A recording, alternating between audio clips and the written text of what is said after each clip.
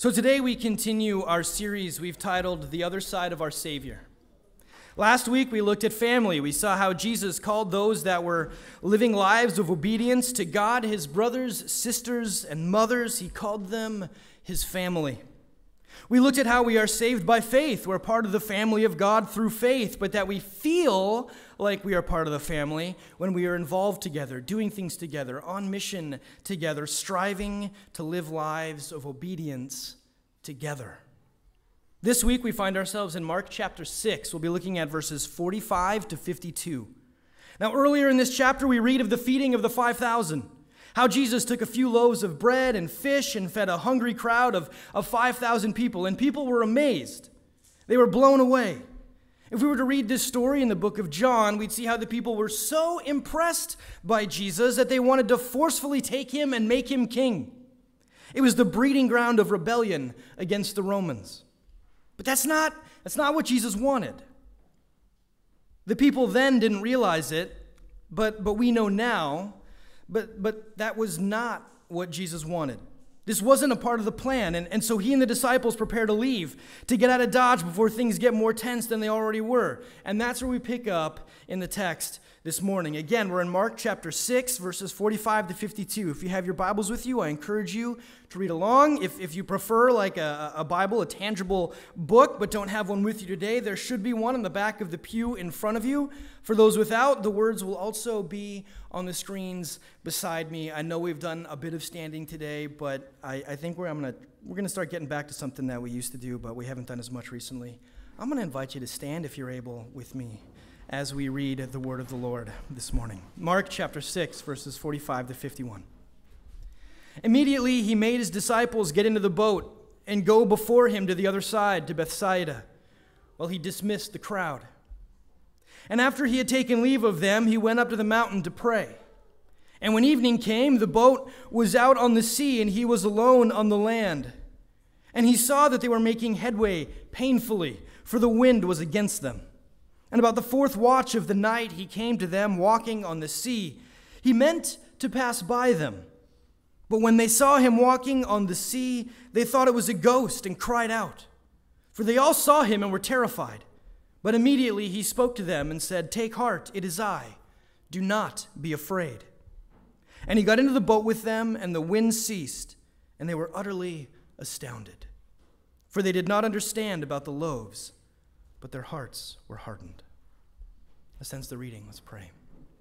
God, we thank you for your word is truth. God, I pray that you would speak through your word this morning, that you would perform the miracle that feeds our souls. I pray this in your name. Amen. You may be seated.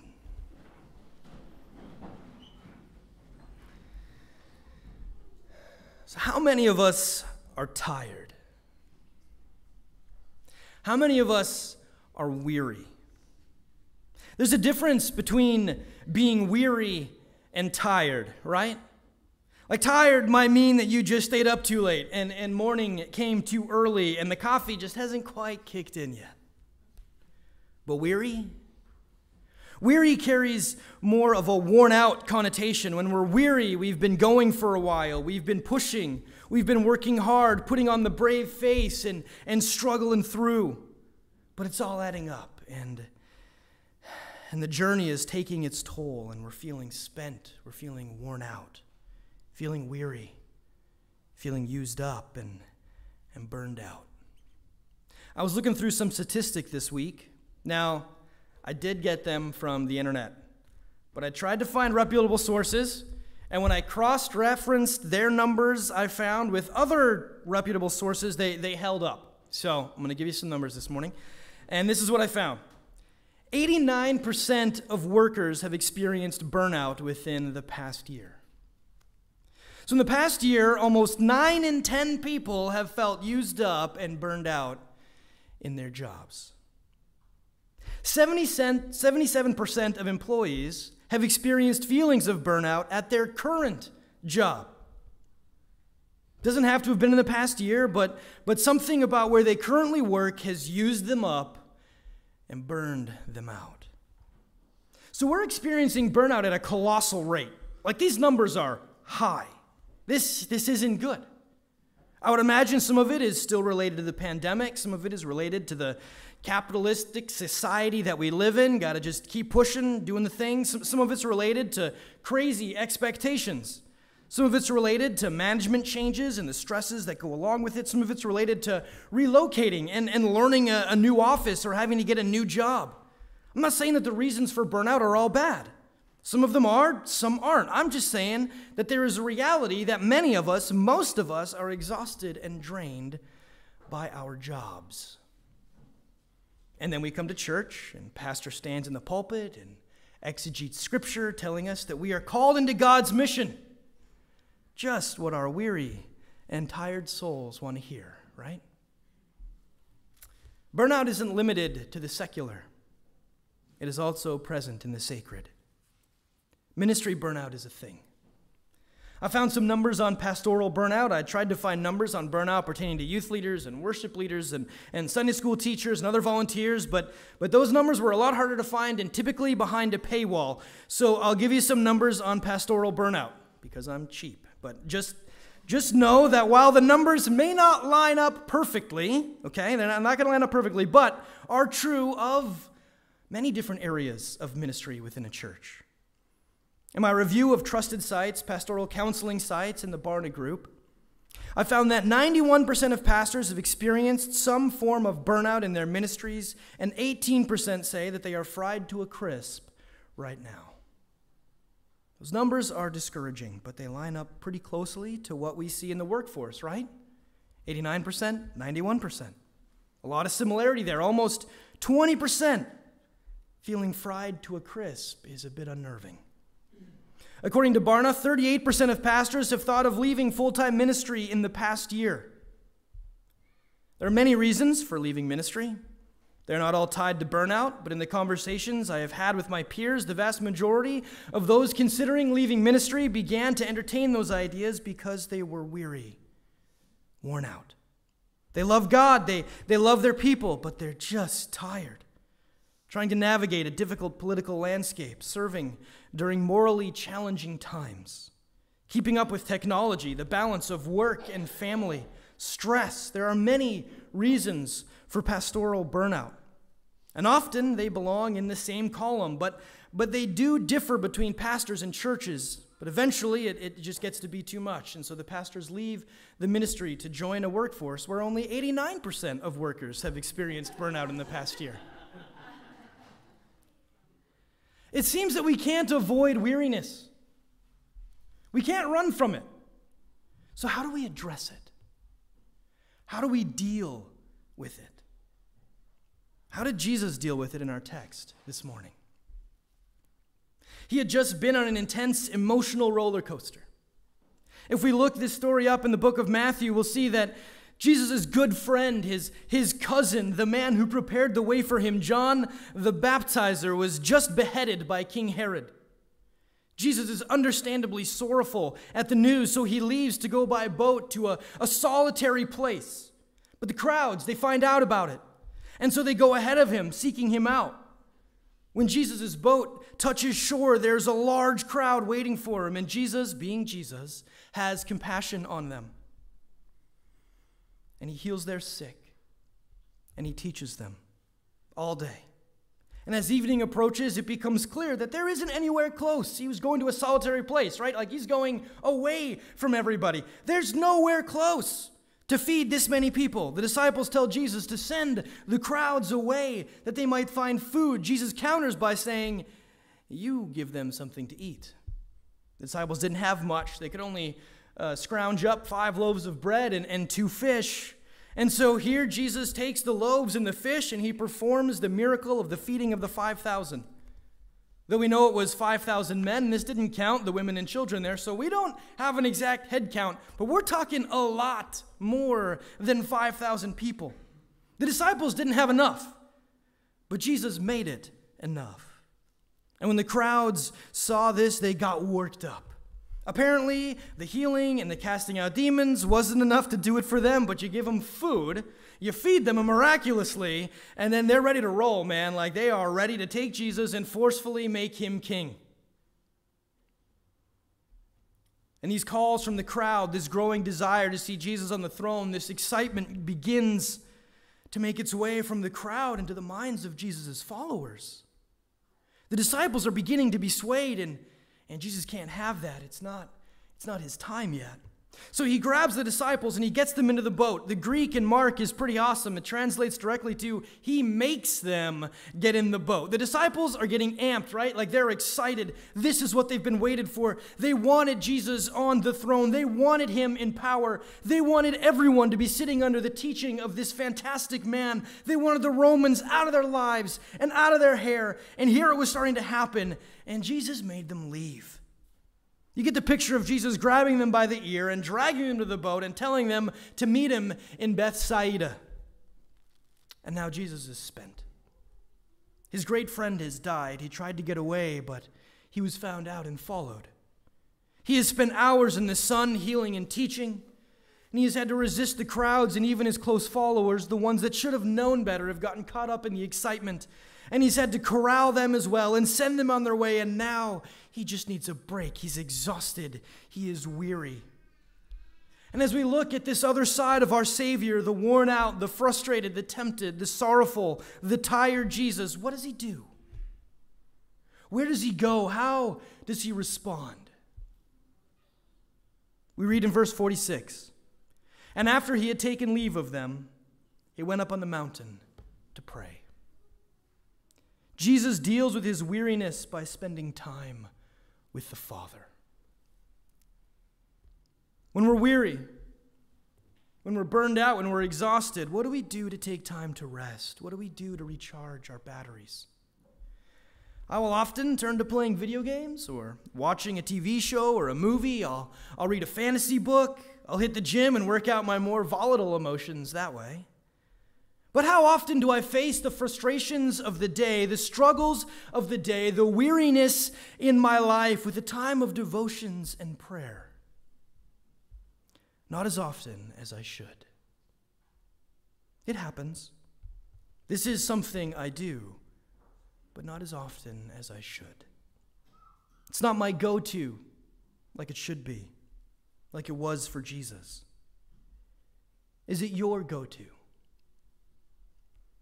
Do you deal with the struggles of your day, the hurts and pains of life, the burnout from work and relationships? Do you bring it to the Lord in a time of devotion and prayer as often as you should?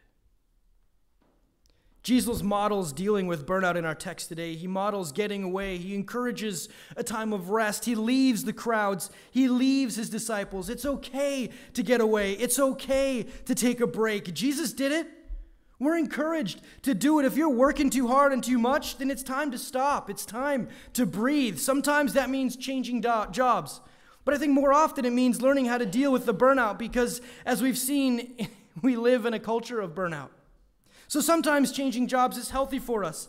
But if we're using it as a coping mechanism to escape burnout, we're going to need to establish new boundaries and practices so that we can deal with burnout better, not just run from it.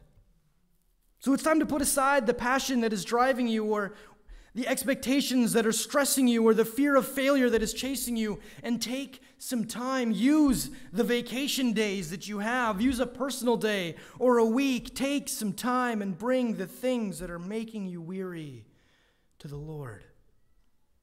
It's okay to read a book. It's okay to watch a movie. It's okay to go on a walk or a run. It's great to take a vacation. But when you get to that space and when you have that alone time, that me time, do not leave God out of it.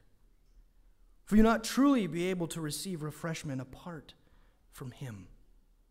God in our lives, Christ in our lives is what brings us peace. Does that mean that those who are struggling with burnout in the workforce, or pastors who are burned out or thinking of leaving the ministry, don't have good relationships with God? No, I'm not saying that. The world we live in is a broken place. There are many different types of stressors, and it is not my intent to paint with a brush that broad. That is not intended to be an indictment on people feeling burnout. Please do not hear. If you feel burned out, it's because you haven't done enough devotions or spent enough time in prayer. Burnout is coming for all of us. What I'm saying is that if the human side of our Savior felt tired and worn out, it would probably be a good idea to copy what he did when we feel tired and worn out. He's the example. We should just be following it because he knows better than we do. And while that is all true, it is also true that sin is still active in our world and our hearts today. Following God's direction for our lives, spending time in devotion and prayer, though healthy for us, though it is what Jesus modeled, these things will not stop us from being frustrated with the mission, from being frustrated with each other, or from experiencing burnout. I would think that's pretty clear in our text today as well. While Jesus is up on the mountain praying, the disciples are desperately trying to do what he has instructed them to do. Dudes are in a boat, paddling for all they're worth to get to Bethsaida. They would have preferred to use the sail, but a storm has hit the lake. The winds will blow them the other direction or possibly capsize the boat. So they've pulled the oars out, and they're rowing for all they're worth, trying to head the direction that Jesus has told them to go. Can any of us relate to the disciples? This is what God has told us to do. We're just doing what we've been instructed. Why is this so hard? We just want to do what you've asked us to do, God. Does there have to be a storm that shows up in the middle of it? If this is what you want, can't it be easy? Can't you send a nice little breeze that will fill the sail and we can all just have a relaxing ride to the other side of the lake to where you told us you want us to go? Can't that be how this works? Why does there have to be a storm? The disciples left the shore as evening was approaching. So in the darkness of night, we have this boat pushing, straining forward in a storm and making no progress. One of the oldest translations of the Bible is the Septuagint. It takes the Old Testament and it translates the Hebrew to Latin. In Latin, the word for boat is nave, N-A-V-E. And something I didn't know until this week is that the central part of the church sanctuary, the part that holds the pews, so the part that is from the foyer or the narthex, the back there, to the front, so just before the stage here, that part holds the part that holds the pews and the people, the part that holds the church was named the nave or boat in Latin. And so here we have a nave, a boat, the church, struggling in the winds of a storm in the darkness of the world. Unlike previous stories of the disciples being stuck in storms, we don't see them being scared for their lives. Instead, they are frustrated. They are annoyed. We see them working hard to fight against the waves and the wind, but making no ground. They're angry with their circumstances and probably with each other. One of the commentaries I read expressed that it was likely you had Peter up in the helm encouraging or maybe just yelling at the others, row harder, work harder, right? Put your backs into it. Which I'm sure went over great with the rest of the crew. So frustration is growing in the ranks. They are worn out and tired, straining at the oars as hard as they can, trying to reach the destination that Christ has given them and ultimately unable to do so. Everything seems to be pushing them off course. Our text this morning tells us that from his place on the mountain, Jesus can see his disciples in the boat, his church in their naves, struggling in their mission, struggling in the instructions that they have been given. And at the fourth watch of the night, so like 3 a.m., he goes to them. And we have this interesting interaction in verse 48, where we read that Jesus came to them walking on the sea. He meant to pass by them. But when they saw him walking on the water, they thought it was a ghost and cried out. What? He saw them struggling, tired, exhausted, walks out on the water to them, but meant to pass by them? What's going on here? I was struggling with how in the world I was going to explain that one. When my commentary pointed me to Job chapter 9, verses 8 to 11. Now, we may not all be super familiar with the book of Job. You don't all got that one memorized, do you? Yeah. But it's important to remember that these men would have grown up with a deep and intense instruction in the writings, or the old writings of their people, which means that they would be familiar with the book of Job. So when Mark writes that Jesus meant to pass by them, he's referencing this passage from this Old Testament book.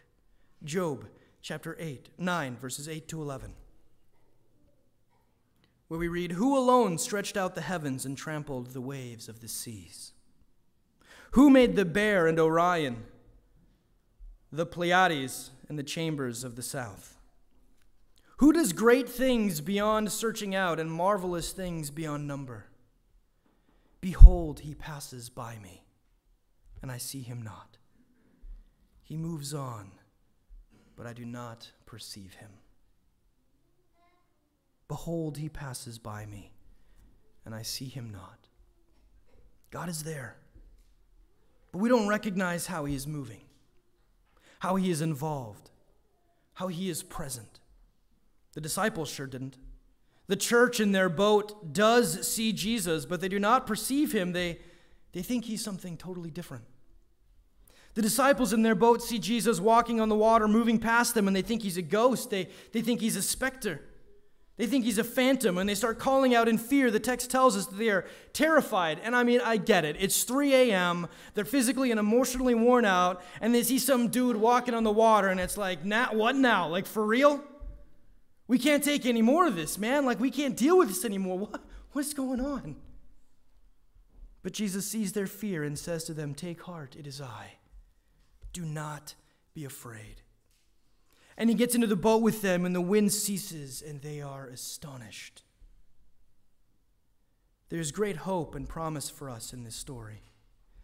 Because just as we can relate to Jesus in his weariness and his need to spend some time in prayer to his Father, so also we can relate to the disciples in the boat, exhausted from the ministry, from following the directions that we have been given. We don't live perfect lives. We get blown off course. We struggle to do what God has asked us to do. And in our struggle, Christ has come to us. Born a human, he left the utopia of heaven to come and live in the brokenness of our world. Here he taught us. Here he loved us. Here he healed us and fed us. And here we betrayed him. Here we convicted him of the perfection we could never attain, and we sentenced him to death because of it. And so up a hill with a cross on his shoulders walked the Son of God. And with those heavy wooden beams, Jesus also carried the sins of the world, your sin and my sin. Every time we've been blown off course, every time our strength, our resolve has failed, every time we've been weak, every time we've blown up, every time we've fought each other, every time we've taken rest without resting in God, every time we have fallen short, Jesus took all of it, all sin for all time. He took it upon himself there on the cross, and there on the cross he died for it, paying the price that we could not. But he did not stay dead.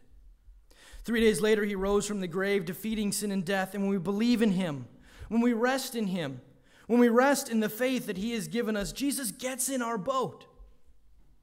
Through faith in Christ, we are saved. Through faith, we live in the forgiveness of sins. Through faith, we are brought into the family of God. Through faith, the dirty rags of our sins are taken from us, and we are clothed with Christ's righteousness, so that when God looks on us, he does not see our sin, but the righteous purity of his Son. And we do not earn any of this. It's all gift to us, gift that we received through faith. And church, someday the storms will cease. One day the broken world that we live in will pass away, and all will be made new. But until that day comes, there will be storms. There will be exhaustion. There will be weariness. There will be disagreements amongst brothers and sisters. We'll rock the boat that is the church as we struggle together in the mission that God has called us to. But let us not forget that Jesus didn't abandon his people to the storm. The one who stretched out the heavens and trampled the waves of the sea is with us. He is passing us by. He is moving alongside us. He has not left us. He knows us. He cares for us. And while he does not immediately calm the storms that we want him to, it does not mean that he has abandoned us. So let us continue to pull at the oars. Let us continue to brave the waves. And when we need a break, when the mission, when the day has pushed us to lengths that we aren't able to cope with anymore, let us rest. Let us take time. But may it not be time away from God, but time getting deeper into our relationship with him, time of devotion and time of prayer. These are things we should be doing on the regular, but especially during times of need, times of exhaustion, times of burnout. Are you tired, church? Has the grind of life worn you down? And then you come to church and pastor stands in the pulpit exegete Scripture telling you that you are called into God's mission? Well, you are. Even though your weary souls might not want to hear it. Just know that you don't go into that mission alone. That there's a boat full of people pulling on oars beside you. We may not always agree on how we are to go about the mission, but together we struggle against the storm. And our God has not left us. He has not abandoned us. He is with us in the wind and the waves. Jesus has gotten into our boat. He promises us peace. He will bring the victory. But until that time comes, let us fight the burnout by taking Jesus' lead and carving out times of rest. In those times of rest, may we spend time with the Father, the one who loves us, the one who has called us, the one who sent Jesus to die for us that we might be in relationship with him, the one who has called us to mission, that more would know how much he cares about them, that more would join us in the boat. What a fantastic, gracious, merciful, and amazing God we serve. Amen.